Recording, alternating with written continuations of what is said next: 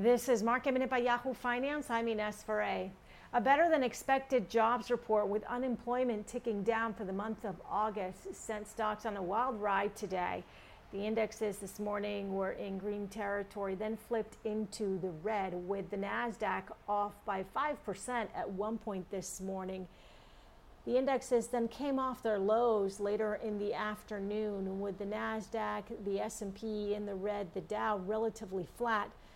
Alphabet and Facebook still down more than 2%, but Apple and Tesla, which had been down lower this morning, flipped into green territory. For more Market Minute news, head to yahoofinance.com.